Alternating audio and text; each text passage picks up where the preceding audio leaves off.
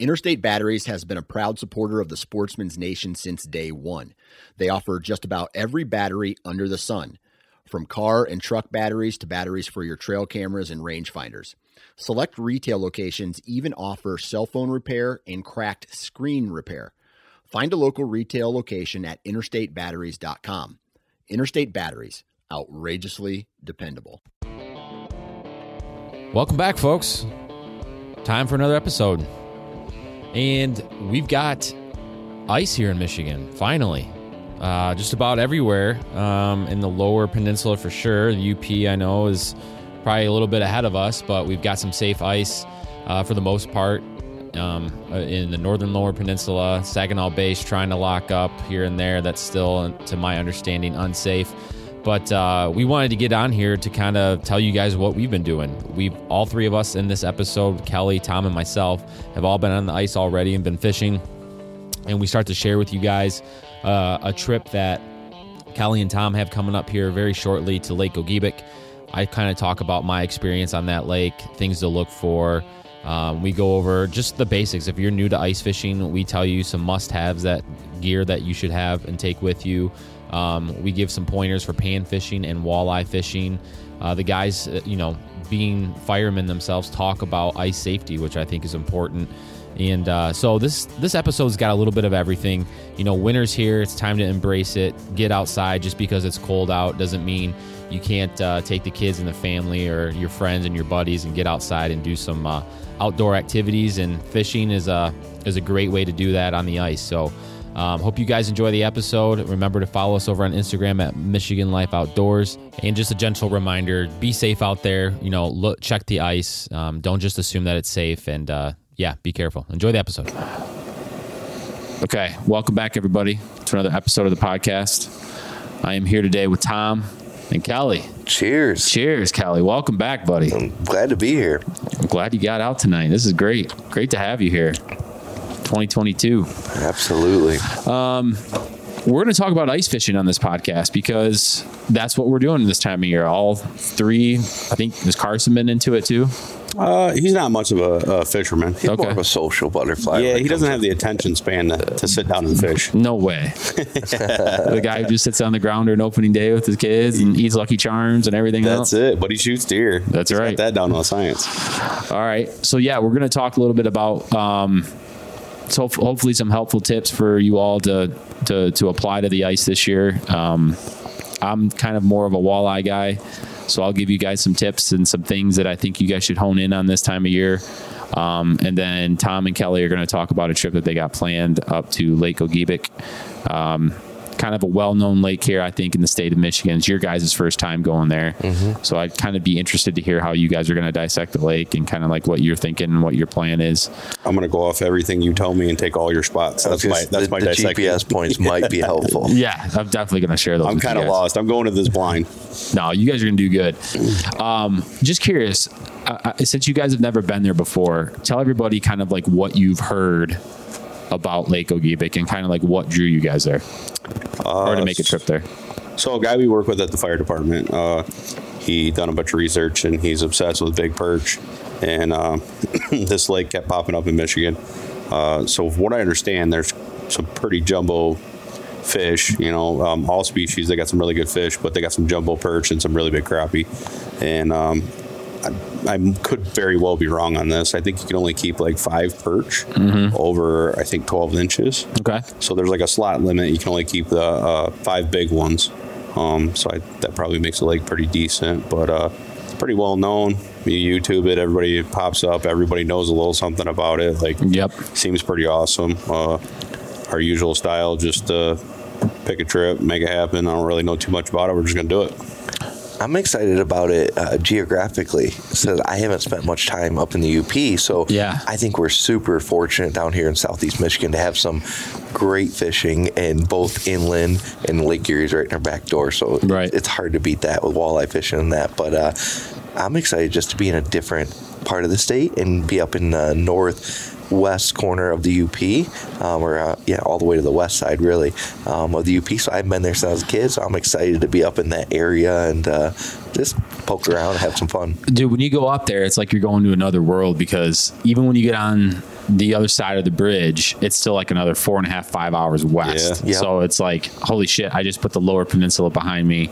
I basically got that same drive again going west over towards the Porcupine Mountains. That's what intrigues me is the adventure. Oh, yeah. It's supposed to be stupid cold and the wind chill's like negative 10 or 15. And it's just going to be a cool trip. It'll be an adventure. One thing that you guys will notice up there, which I think is always cool, is like everybody up there with their docks, they don't take them out like traditionally, like pull them back and stack them and stuff like that. They're all on cranes. So imagine like a dock going out into the water and they just hook a cable to the end and then crank the crane back up. And so then as you drive out to your fishing spot, you're going underneath all these docks that are just kind of like on a 45-degree angle in the air. It sounds like a bicycle ramp. It looks just like it. Yeah. Like if you wanted to hit it and you had the balls, you could just fly off the end of it. I got a 1988 Moto 4 four-wheeler. It's set up for you then, dude. Yeah, I might have to let that one rip. I got one even better for you. I'm borrowing a friend's four-wheeler, so I have no money in the game. I would just send it. Just send it and see what happens. No, you guys are going to like it. That's interesting because, you know, that's the same kind of thing. I would think that it's really known for, you know, obviously the big perch. Most of the time people go more towards the beginning of March. That's when everyone tries to get that 2-pounder. Up there, they call them teeter pigs because if you put them on their belly, they kind of teeter back and forth. And there's a bunch of tournaments usually in the first week of first week of March and stuff like that. So it draws a huge crowd. But actually the sleeper on that is, you mentioned the crappie fishing is really good up there. Yep. In my experience, when I was up there ice fishing, we caught some huge slabs of crappie up there, and I had a blast bringing those damn things in. And then the other thing too, which is really cool, is the walleye. There's been a huge effort to try to up the population up there in the walleye, and they've been doing a really good job. There's a lot of DNR involvement and a lot of local groups to bring back the walleye. So the walleye have been doing really good up there. So I think one thing that you guys will notice when you're up there is the amount of walleye. They're getting bigger. I wouldn't say they're huge. Like, obviously don't compare it to like Saginaw Bay walleye or Lake Erie or something like that. But the numbers are there, and you can keep a few of them. I don't know what the slot limit is right now. We'll have to check that, or you guys check it before you go up there, of what the bag limit is. But yeah, it's a great walleye lake. So we're going to talk a little bit about our methods, and we can stay on Gogebic perch. And kind of the methods that I kind of told you guys that I think works really good, and kind of a technique that was developed off of that lake up there. And anybody listening to this, they'll know the snare rods. Any ice fisherman that's been around for a while could probably heard of JT Outdoor Products. Their snare rod that was kind of invented on this lake. And if anyone doesn't know what a snare rod is, imagine about a 36, 32, they come in different lengths, ice rod that has a really soft, fast action tip that will meet up with a hard carbon backbone. And what happens is it's just like this sounds like a snare. The fish is going to take the bait. It's going to start to pull the bait and swim away with it without feeling any resistance. And that rod is going to continue to bend over until it hits into the backbone of that rod. And these perch end up essentially snaring themselves, so hooking themselves, and then you can reel them in. So there's really not much of a hook set. When it comes to jigging perch on that lake, it's hit or miss. I would say your best odds are always with just doing the dead stick technique or the snare rod technique and letting those perch come in and take it without them knowing someone's on the other end of the line. Why do you think that is? Because the bait they're eating? Dude, I don't know. So I was thinking about that. One, I think, is the bait that they're eating.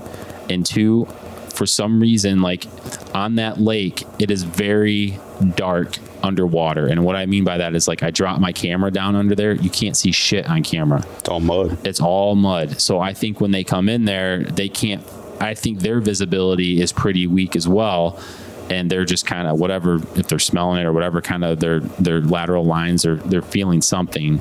They're very cautious about what they're eating. So as they put it in their mouth, they're kind of just nibbling on it and then going away. So imagine if you couldn't see and someone's jigging something in front of your face, you don't know what's there. And if it comes down and hits you, or if there's big movements, they might be scared and timid of that. Sure. Sounds like some lazy youpers to me. I don't know what's going on. Yeah, or those fish just want you to drink a bunch of beer and just put out a rod and not work very hard. So amazing. That could be the other thing. The lake was built for youpers. I don't know. Dead sticking, that doesn't sound like my cup of tea. We'll find out. We'll keep you posted. It will be when there's a 2-pounder on the other end of it. You're going to be like, oh, yeah. We're used to fishing here in Michigan, and we've been to Simcoe a handful of times, and I like watching the fish come in on the flasher, right, and working them up and messing with them and teasing them and finally winning at that game and getting them hit. You know what I mean? Like the full on, it's just a game. That's all it is. So the dead sticking is going to be new. I'm not used to it. And when I say dead sticking, it's just specifically more for the perch. Sure. So I'm not. I jigged up a lot of walleye there. We jigged up a lot of smallmouth bass, a lot of crappie. So the jigging game still exists there. It's just not for the perch, which is really kind weird. Of, which is what you want it to be for. Sure. More to be it's honest weird with that you. one species have singled that out. Right. The other species will go after it, and then the perch don't. Yeah. So the lake for the most part has a unique bottom. It's like this huge mud flat, and it kind of resides more like in the middle of the lake, not closer to the sides, more like out towards the middle. And within this is a spot in this mud is where the mayflies like to set their larvae, and they go down there and they come up out of the mud. And that's what those perch are feeding on. That's how they get so big, is they're eating all these bugs that are in the mud and stuff like that. So when you go out there, traditionally, from what guys would typically, if they tip a small spoon with a minnow head, that's how they get perch in the past, or small plastics. Not saying that those techniques won't work, but the thing that you want to put on your line up there are called wigglers. Everybody knows about it, especially the locals and all the bait shops up there. They have a shit ton of wigglers on hand, and when you go there, you just want to get as many as you can and prevent them from freezing. You want to keep them alive, and you want to keep them doing exactly what they sound like, wiggling on the end of your hook. So that'd be my advice to obviously you guys and anybody else going up there is just do that technique and see what happens. How much ice do you think they'll have about now? Shit, I think they'll have 8 to 10 inches.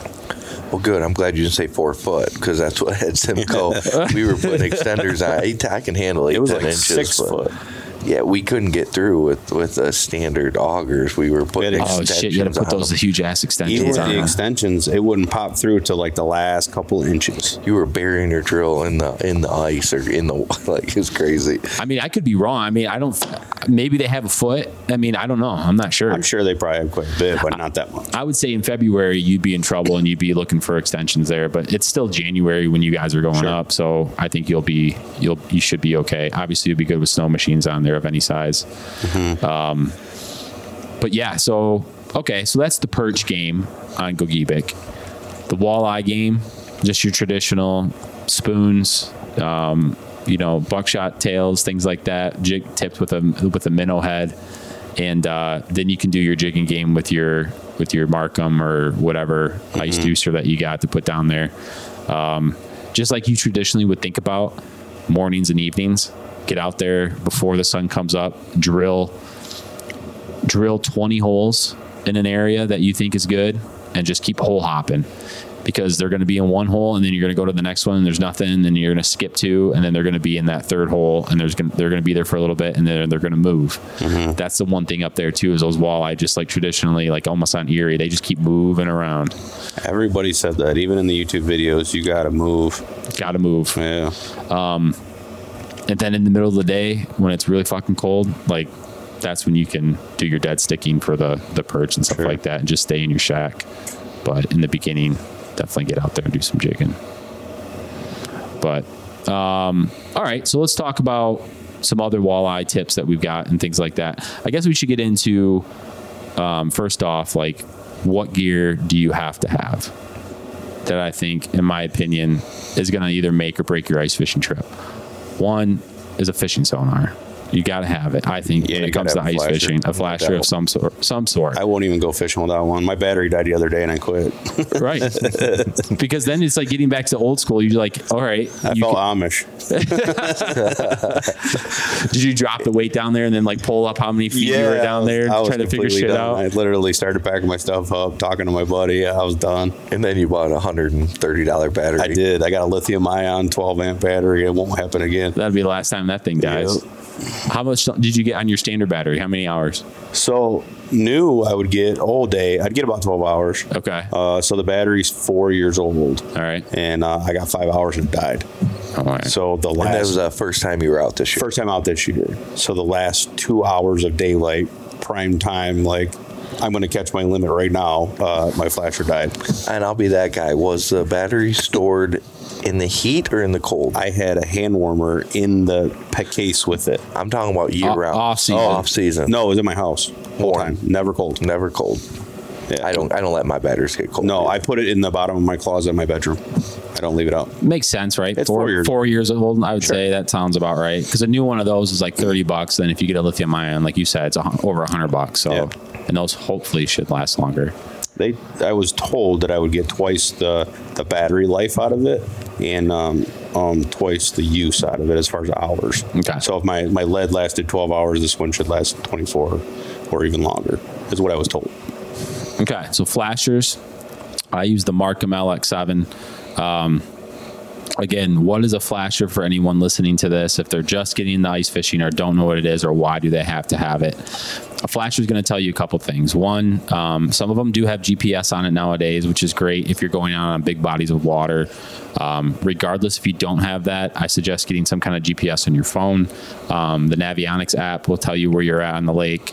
Probably Onyx would show you somewhere where you're on the lake at some point. It doesn't show you depths, but it shows you lat long. Right. As long as, like, I'm talking if you go on a big lake and you don't know where you came on shore at, or if it comes in whiteout conditions and your tracks are gone, how do you get back? It's always important probably to have a GPS on you. Mm-hmm. The second thing that the flasher is going to tell you is your depth. So one thing about ice fishing, something that you always want to focus on are different depths. So if it's a steep drop off, those are always good spots to kind of hang out in.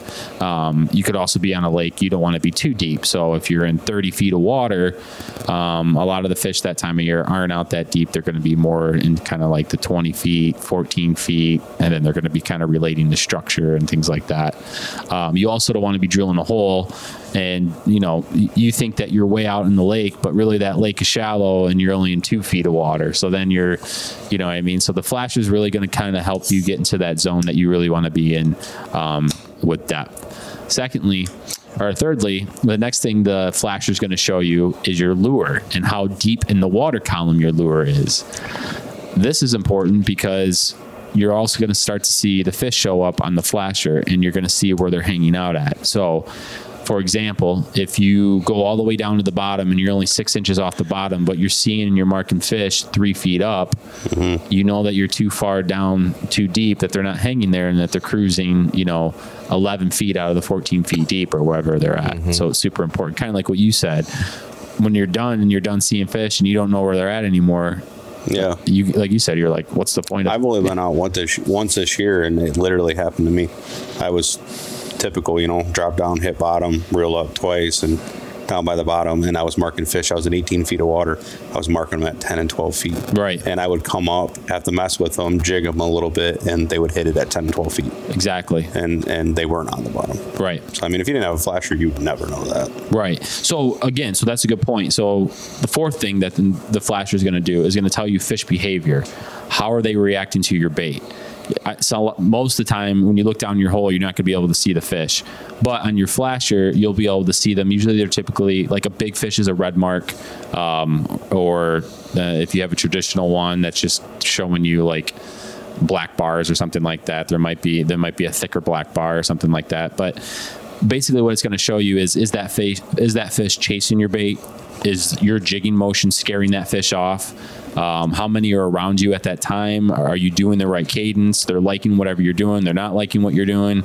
So that's going to tell you a lot about the fish behavior, the bait that you have on there, your lure, all that kind of stuff. And it's like a process of elimination, almost like a crossword puzzle or something like that. You start to mark off the things that you know is not working, and you're just going to start to hone in on the fish and come up with your recipe of whatever's going to get them interested, at least. Yeah, it's a good way to describe it. It's crazy because they're, like me personally, I don't have a rhyme or a reason why it's working or why it's not working. You just know, cool, this one chased it up, and then every fish you catch of that, they all go up. Right. Or they hit it on the way down, you know what I mean? Like it's whatever works for that one fish, it tends to work for all the other ones too. And flashers they can get out of control with pricing. So you don't need to you don't need to spend $900 on if you don't think you're going to be ice fishing that much, or you're just getting into ice fishing, or however you want to pursue it. You can get a decent flasher that's telling you everything that we just talked about for $200, $250. Yeah, I think the base Vexilar is like $250. Yeah, and get online, because there's the guys out there that always want to upgrade, so they're going to sell their older stuff that still works perfectly fine, but for whatever reason they need all the new bells and whistles. Like the big thing on ice fishing the last couple of years is Panoptix. Yeah, the live scope. That thing's bad. That's like $3,000 that you have out on the ice just for finding out where the fish are at. That's another story. Next thing that I think is important, obviously, is an auger, right? I'm going to say hand augers suck. Yeah. Yes. You can try to go that route if you want to, and you get a $60 hand auger and you're like, oh, I'll be fine with this. You won't drill holes. Yeah. You'll drill one or two and you'll be like, screw this. And it's like every other podcast, you get what you put into it. It's like if you're willing to drill 50 holes with a hand auger, then you'll probably make it happen. But man, it's not fun. Oh, it's a shame when I see people doing it. I almost go over there with my auger and be like, hey, man, where do you want some holes at? Because I feel bad for you. Yeah. But so again, getting to that, gas augers are kind of phasing out. If you think of like ice fishing and you're thinking of what your grandpa did or what your dad did back in the day, gas augers are damn near obsolete. Not too many people use them anymore. Lithium ion has taken that over. So there's a couple of them. There's one that the lithium ion will hook right into an auger itself. Or the other way that I use it, it's called a K-drill, and it hooks into your hammer drive power, like your power driver for your screw or whatever, your screw guide. Half-inch drill. Half-inch drill, that's it. And it's got to be a hammer drill, or typically that's what they recommend. Mm-hmm. So if you have a hammer drill laying around at home, whether that be a DeWalt, a Milwaukee, whatever it is, there's something called a K-drill. It's super affordable. It's like $120 for the drill. You can get a 6-inch or an 8-inch version of it, and it hooks right to your hammer drill. So if you already have one at home, your hammer drill probably comes with 2 lithium-ion batteries. Charge those babies up, bring them out on the ice, and on one charge on my lithium-ion, I was just out on Saturday and it was -3 and I was drilling holes, and I drilled probably about 30 holes and I had half of my battery left. Mm-hmm. I know obviously not to keep them in the cold is not ideal, but the other one I put in my pocket and walked around with it and kept it warm. So that way, if the other one died or, I lost battery because it was so freaking cold, I had another one ready to go. Super affordable in my opinion. $120 for that. If you already have a hammer drill lying around at home, hook it up and you go with that route. And there's some other variables in that too. They make different amp hour batteries for all these cordless drills that we have. So there's 2 amp hour, 4 amp hour, 6 amp hour. That'll make a drastic difference in your usability and amount of holes you can do. I personally don't use the attachments to hold your drill. I just have a Nils is the name of my auger, and I think the size of your auger depends on what your intended purpose is for. I use a 6-inch auger, but I'm typically always panfishing. Tom and I always are out there chasing perch or bluegill or crappie, so a 6-inch is sufficient for us. But if we're going to pull big giant walleye through the ice, you may want to think about getting an 8-inch or a bigger one. Yeah. That's a good point. Yeah, exactly. So figure out what kind of fishing you're going to do. Use 6-inch or 8-inch. I always go 8-inch. back in the day, they used to make 10-inch augers. I mean, that's a pretty big hole that you're staring at in the ice. And a lot of times if your foot goes through it in the shanty, you're going to be up to your knees in water. I've done that a few times. So that's probably, whoops, shit, I spilled my beer. Sorry about that. That's probably the second thing that you need. That's most important. Third thing I would get to is just a decent ice fishing rod. If you have the money and the means to buy two of them, buy two of them. You can do something like we just talked with a dead stick. In the state of Michigan, the same open water rules apply. So you can have 3 rods in the water at any time. So if you are... I thought that was 2 apiece. It's 3 apiece? It's 3 in the state of Michigan. Okay. But your tip-ups count as a rod. Exactly. So keep that in mind, too. Think of it as a line in the water. Yeah. Whether you're jigging, whether you're dead sticking, whether you're tip-upping, it counts as a rod. And talking about important gear... Sorry about your table, man. I don't care about that. Talking about important gear, I think we'd have to rewind all of that was said and say ice picks and floating ice suits have to be at the top of that list. Yeah, you guys should talk about that, being firemen and everything. Yep, so we have some experience in that world, but it's common knowledge, that bad ice is possible, currents are possible, spring fed. I mean, there's a lot of reasons why safe ice can become unsafe ice, and the biggest thing is that we come home, to our families and stuff. So floating ice suits, the ones, I think one of the most popular ones, the ones that we use, Striker. We have a Striker climate suits, and, they're floating. They're not by no means waterproof. They're, by no means going to be comfortable, but at least we're going to stay floating, and ice picks are going to drastically increase your odds in getting out of that ice and, hopefully move quickly to a warmer environment somewhere. And it doesn't count if you have ice picks in your shanty. The ice picks need to be around your neck. So anyone that thinks that you're safe being on ice, like, oh yeah, I threw them in my shanty. No, they need to be around your neck. Around your neck. Some of them also have the suits have zipper sleeves or whatever. I leave mine unzipped so I can get to right in my forearms. My picks are there just because I don't like them touching my neck. And so if you're one of those people, but your forearm's a great spot. That's where you can reach and grab them, on the opposing forearms. The floating suits, and then throw bag. This is a no-brainer, guys. This is a $10 rope from any hardware store, any store, anywhere. Doesn't even have to be anything specific. We're not talking life safety here. We're talking a nylon 3/8" rope and stuffing it into any bag that you have laying around. It doesn't matter if it's a mesh bag, a cloth bag. Find a bag that's about a volleyball size and shove 50 foot of rope into that with a carabiner on the end that we can chuck and practice with it. Practice how to load it, practice how to throw it, and so on and so forth. So there's my little... no, that's important. We probably should talk about... I shouldn't assume. And I say that every time we go out, hey guys, there's a throw bag in my shanty. Everyone have picks. If we don't, they're $5. Buy 10 of them on Amazon. If there's anybody out there on the ice with you that does not have picks or something, here's a pick, man. I want you to have these. So anybody living in the state of Michigan heading north on 75, exit 181 in Pinconning, there's a store called Northwoods. They have a shit ton of Striker ice suits there. I was just there the other day, and I got a new one because my zipper broke on my old jacket.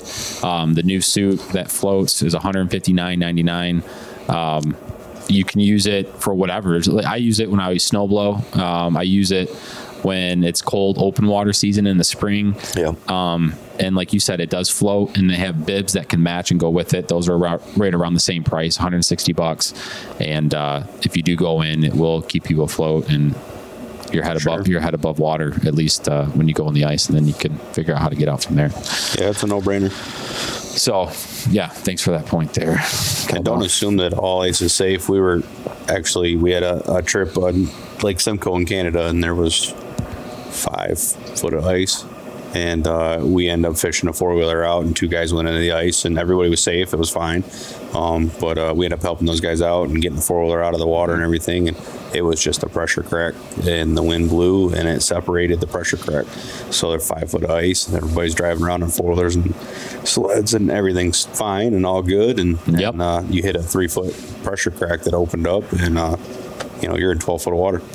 And I don't know how we fished that darn thing out. Yeah. I to this day, I won't understand how we righted that thing and got that up and out with is that the Moto? The Moto do that? No, we did it with my dad's 4-wheeler Yamaha Grizzly. Oh, okay. It had a little more power than the Moto, but not much.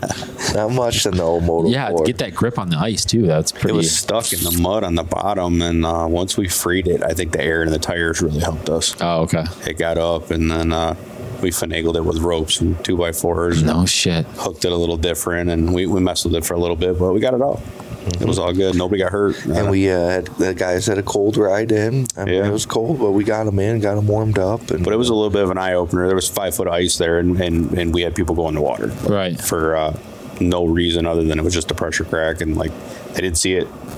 Big bodies of water open up, and the wind plays a big factor with that pressure crack. So, and your Saginaw Bays or your Lake Simcoes, and anytime that there's a big body of water and you've got a southwest wind that's really blowing pretty hard, you can have a pressure crack and you won't see it, especially at night. You won't see it. And it should go without saying, but I'm going to say it. Anytime there's a large body of water, say for Lake Erie, for example, and that body of water isn't completely froze over from end to end, please don't go fishing with an offshore wind.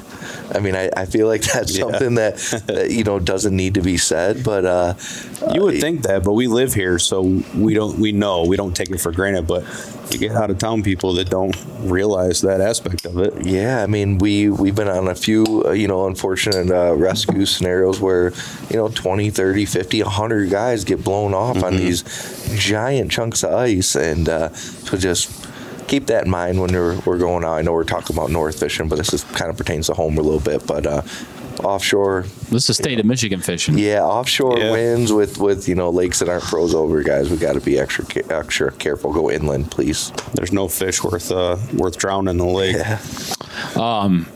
Staying on the safety thing, make sure your phone has a full charge before you go out too. Make sure everybody's phone has a full charge, and keep it in your pocket. You're close to your chest kind of thing where it stays warm.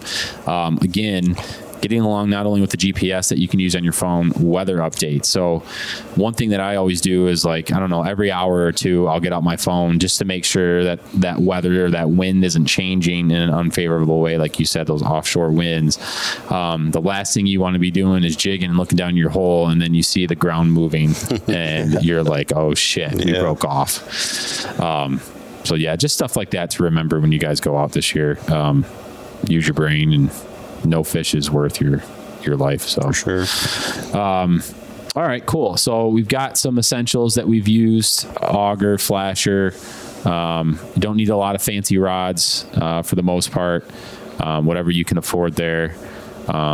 We've got safety gear, and then from there, I would say obviously if you can get some kind of shelter to get you out of the weather. Not only is it good for you to kind of go in there to keep sharp, because when you're out in the cold a long time, you can start to not feel yourself. You might be lethargic. You might be focusing just on trying to stay warm, and then you lose sight of the reason why you're out there. So if you can get a shack of any kind, that'd be great. Sometimes your pop-up blinds for turkey hunting or deer hunting will work. If you're on a smaller body of water and you're not going too far out, those might work with a Mr. Buddy heater. What do you guys typically use? We're spoiled a little bit. Sure. I got an insulated Shanny. I bought this one last year, the one next to us here. It's the Clam One Man. Insulated ones are awesome. I mean, if you can afford them, it's a little bit extra money, but you almost don't have to use a heater in them. Just your body heat alone, block that wind and everything, and they're amazing. But I'm a huge fan of the one-person Shanny, so that's one big learning curve that I've learned over the last few years. I had a giant 3-man. I honestly don't remember the name of it. It's an Otter. We had an Otter that I bought, and you just don't ever fish. I shouldn't say ever. Very rarely we ever fish with 3 people in a shanty. So the more that I fish and put some time on the ice, we want to be mobile. We want to move. I want to jump from hole to hole to hole, and I want to constantly move. And especially for panfish, we can jump holes and pick them up pretty quickly. So the one-mans have drastically increased their odds in that, and we don't, just with being the flip overs are awesome now. So I have an Eskimo wide one.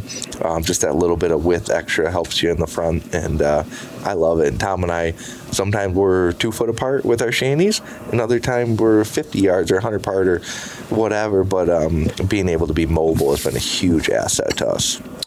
Yeah, I had the Freybill there for a while. It was a 2-man shanty, but the fact that I could flip it over, it goes into like this big plastic tub, or think of it like a sled, like a jet sled that it goes into. You could throw all your gear in there, and then whether it's hooked up to your snowmobile or if you're just walking, you can just start moving and go to another spot, flip it right back over your head, and keep fishing. They do make other ones that are kind of like a big pop-up tent style that can fit like 8 people. Those are massive. I get it, why people have it. If you want to be with your buddies and, be in a social environment and you don't plan on moving a lot and you're okay with just sitting in one spot.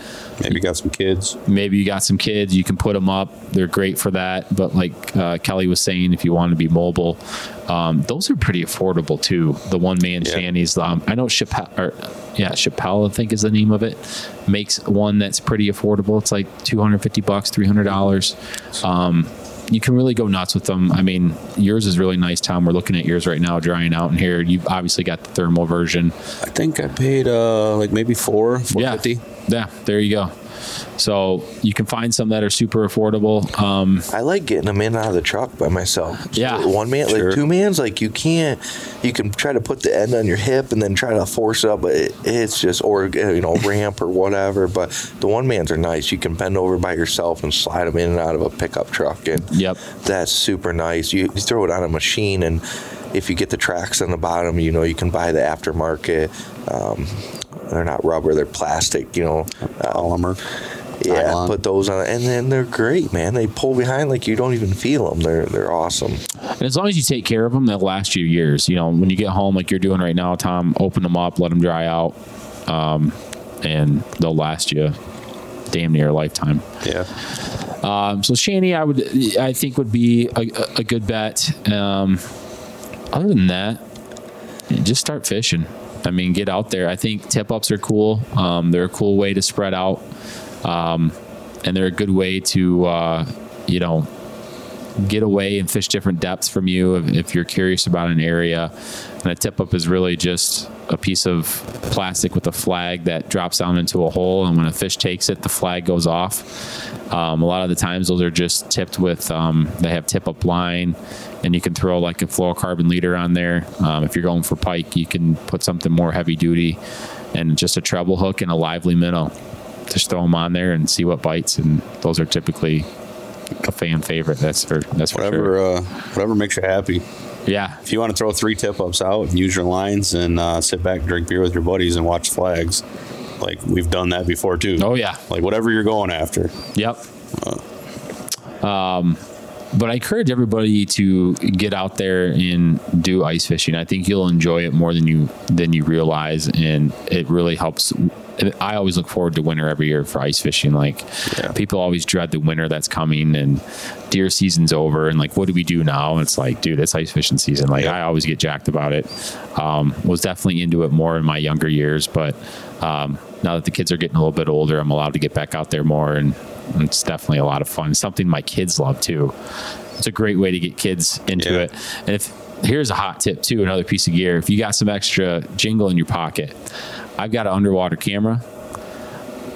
That thing for kids is like worth whatever you pay for it. I mean, mine was like $250, $300, something like that. It's an AquaView. I've had it for like 10 years.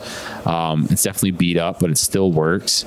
And it is basically like a video game. So it's just what it sounds like. Underwater camera. You drop this fish-looking thing down into a hole. It's on a cable that comes back up to like a battery with a small monitor on it, and you can look exactly what's going on underneath the ice. There's a couple good reasons why I like them. One, I can see exactly what the terrain and the structure that I'm on. A lot of people use them for scouting and things like that.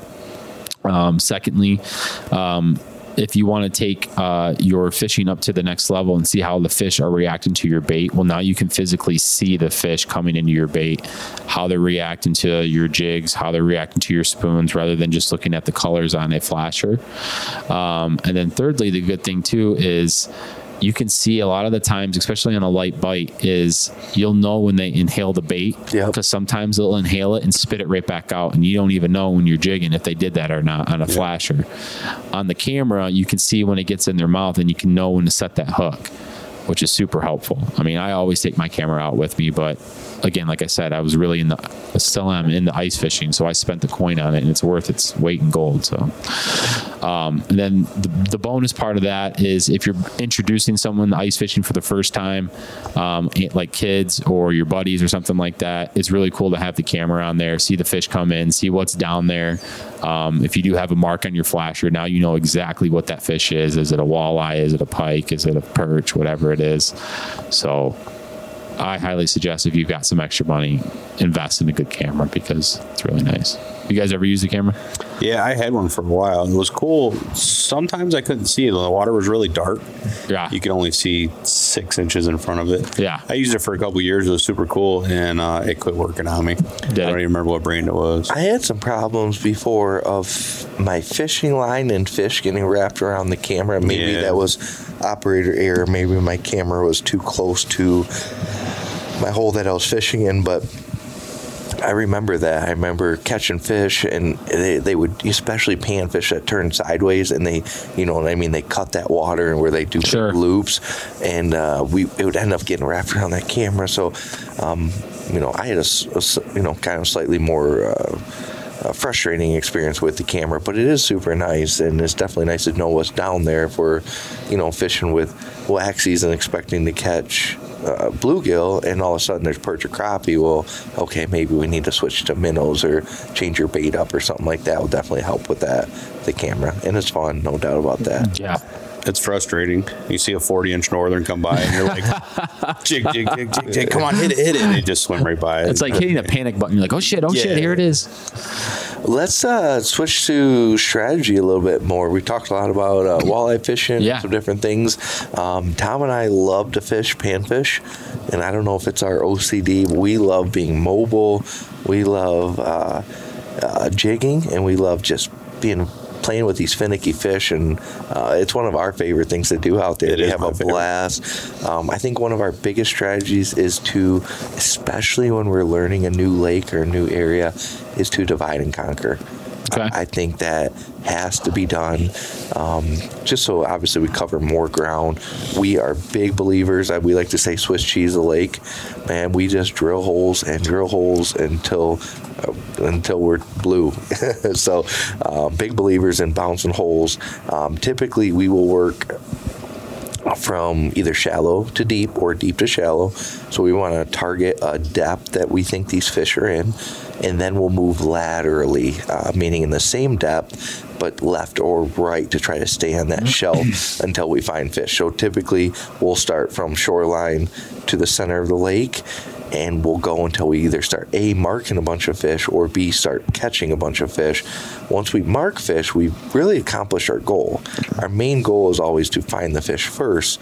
Even if they don't necessarily bite, that's okay.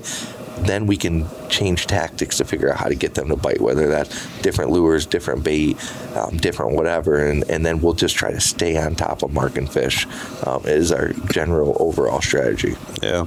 So you guys won't set up until you mark fish, right? We literally, like, before daylight or at daylight, we'll punch 50 holes. Right. Like, before we even get a flasher out, and like Kel said, we'll work in a line, like almost make a grid pattern, grid it. Because I'm not looking really, I mean, if you happen across it, great, but I'm not looking for structure. I'm looking for depth first. and you want to find like that thermal line or that layer where the fish are, if they're in 18 feet of water or they're in 6 feet, and it'll change throughout the day. But once you find that depth, and then we start running the other direction on that depth, and then usually, you can either find structure or they're just in that depth of water. Describe to people like what you look for in structure. Like, what is structure to someone that's going out? Literally be anything. Trees in the bottom in the water, branches, rocks. It could be that straight drop off that you were talking about. That quick change in the depth. You get that wall in the bottom of the lake.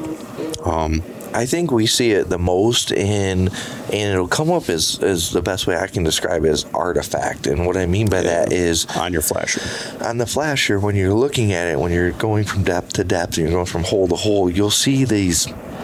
It depends on, what type of flasher, what we have going on, but you'll see these, blurry lines where there's something there, but you don't know what it is, and you'll put your bait down. If you ever, hook some of that stuff, the weeds, so where that weed edge, just as if you were summer fishing, how they typically have a very distinct weed edge from where it goes from the shallow to deep, there's typically weeds right there, and then right when you get deep enough, those weeds will stop because then there's not enough sunlight for photosynthesis, word of the day, and so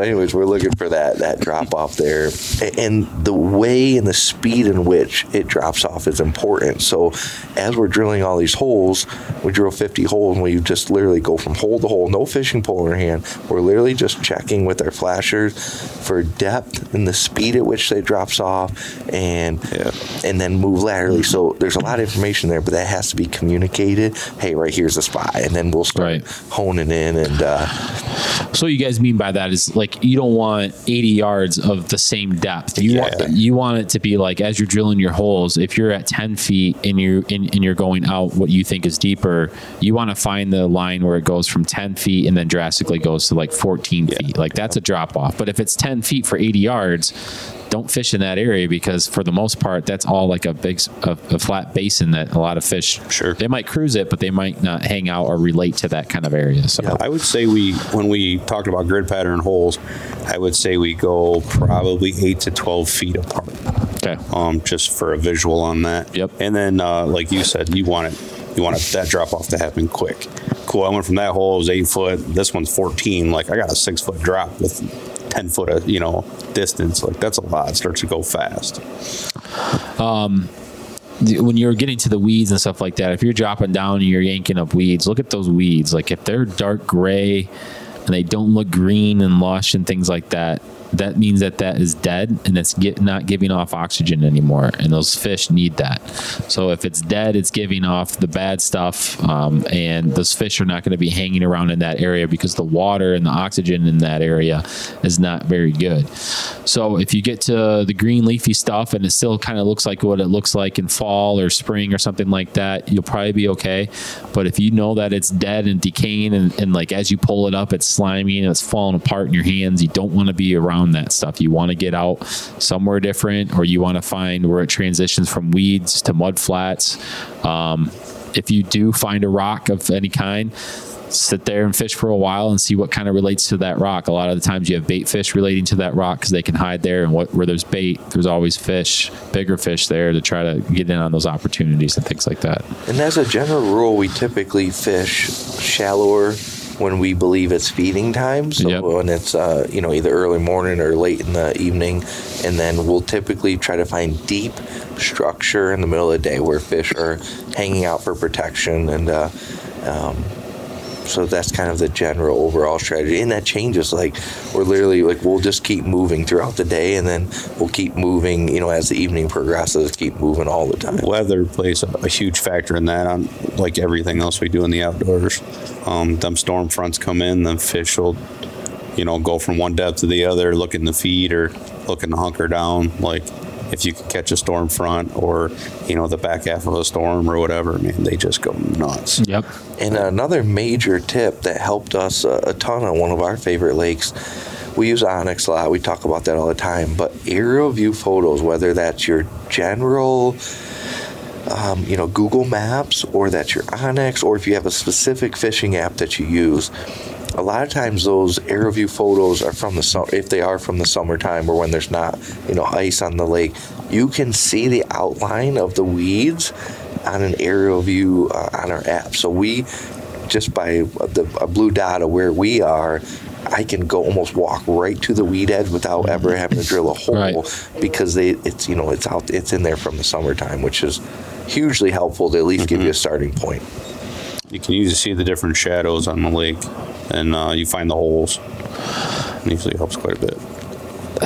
Again, getting back to the GPS, you guys are doing all this work, and you're out there, and when you find fish, mark it on your phone. Yeah. If you don't have a fish finder that has the GPS on there, start creating your own diary, basically, of where these fish are at.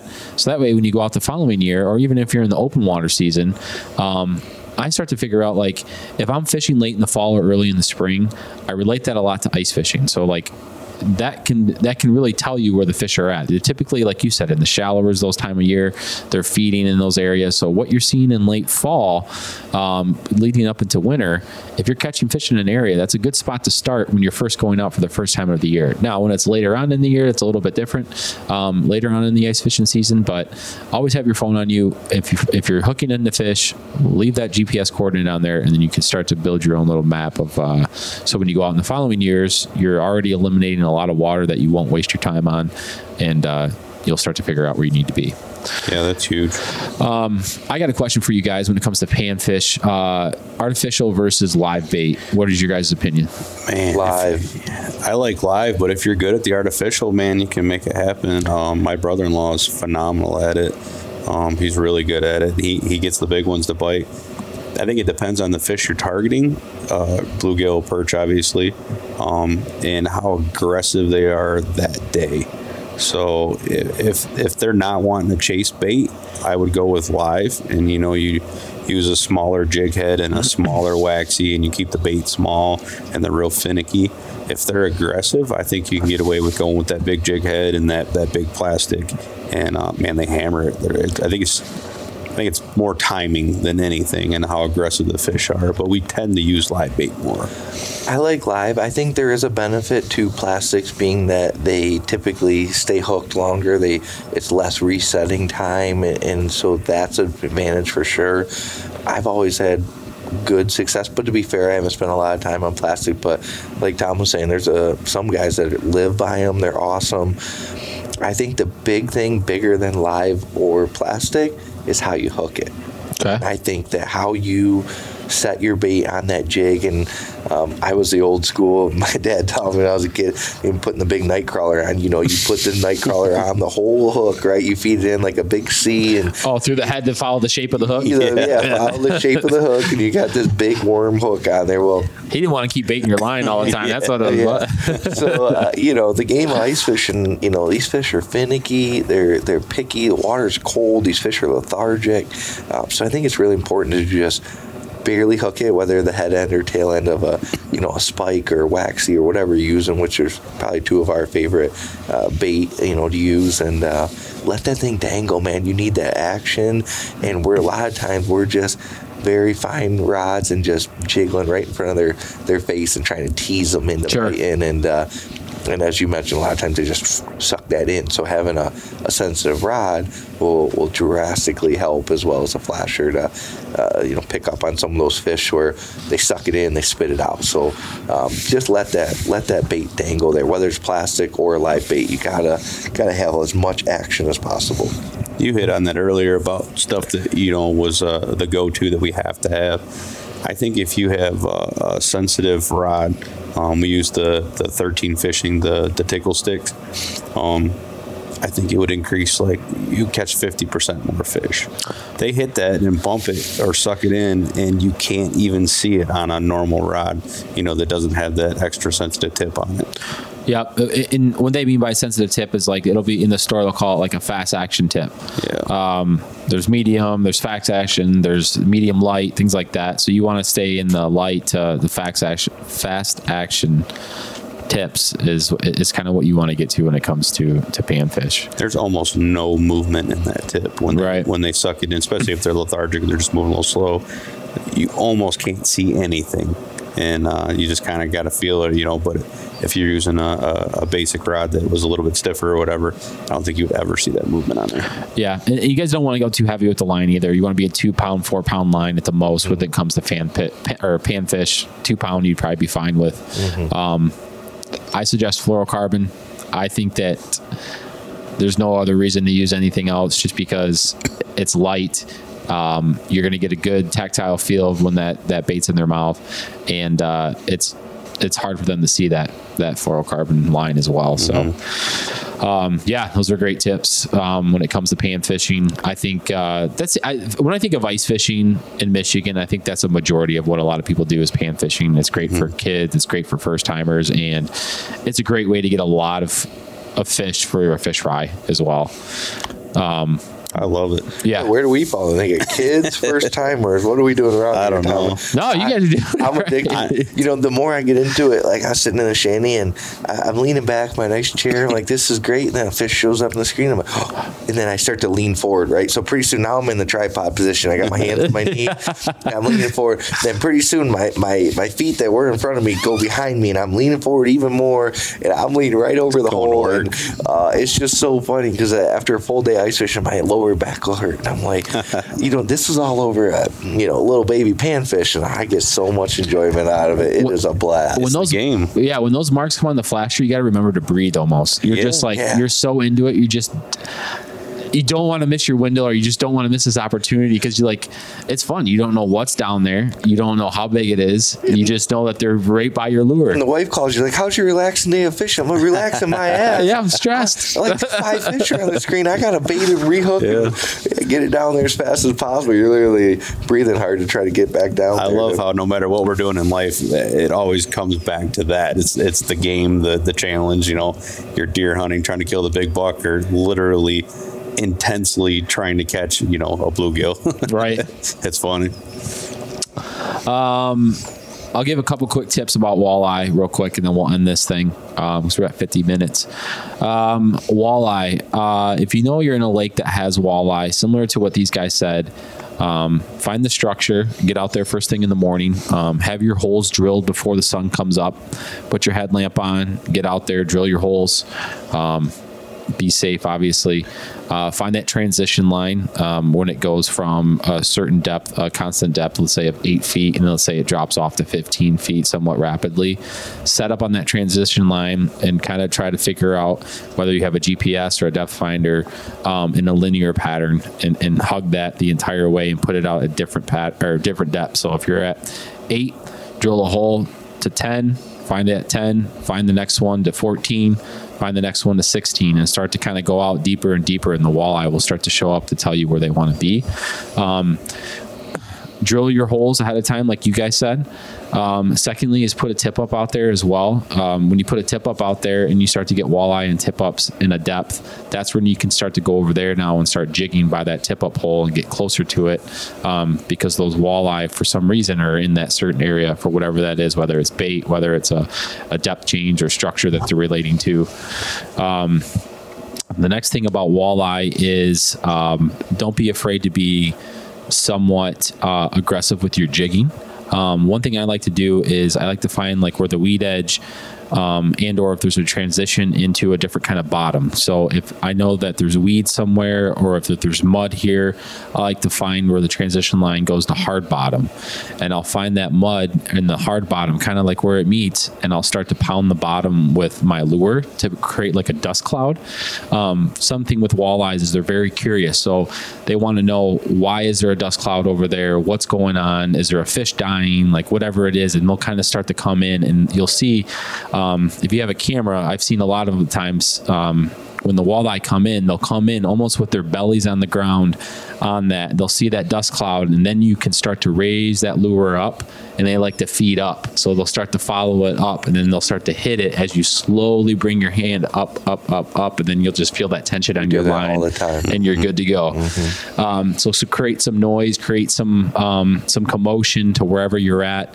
Be aggressive, and then if they get there and you start to get marks and you think that they're walleye and they're not hitting, then you can start to slow it down. So my call to action is always be aggressive first, make some noise, beat up that bottom a little bit, find those transition lines, and then from there just get ready to move, because just like a lot of the other fish species like that, they're opportunists. They're going to hang there for a little bit, and then they're going to be out and they're going to be going somewhere else. So get ready to move. I like to use spoons. Anything with flash. Walleye see really good at night. So even in low light, they're seeing some flash. They're seeing a lot of things that a lot of other predator fish are not seeing. Other than that, yeah, those are some good tips. Mm-hmm. Yeah. For pound test, 6-pound test is typically good to start with. You can probably go all the way up to 8-pound test. I wouldn't think that you need to go much higher than that unless you're bringing in 14-pound slabs on Erie. Which that's my plan. That's not your plan. It's pretty rare for Erie to freeze over that good to get that far out. Yeah. But yeah, I mean, I guess in closing, I would just, if you've never ice fished before, call somebody that you know that does. Get out there. It's a blast. I think it's probably one of the most addicting sports that there is, and you'll be spending $1,000 before you know it. Yeah. Easy. The panfish recap: move a lot. If you're not marking fish, keep moving. Try to figure out where the fish are going during what times of the day and chase them. If you're not actively working, jigging, marking fish, it's time to move. And at the end of the day, go out and buy yourself a automatic fillet knife. And you'll be very, very happy. Right. Would be very happy. Yeah, I spent 20 years of my life not doing that. Please don't make the same mistake. Just go out, start it off right, buy one. You will thank me later. All right, everybody. I think the next podcast, maybe we'll do a recap of your guys' Lake Gogebic experience. Oh boy, I like it. Whether that's good or bad, we'll see. I think Tom, you're spending enough days up there. You should be able to tell us exactly.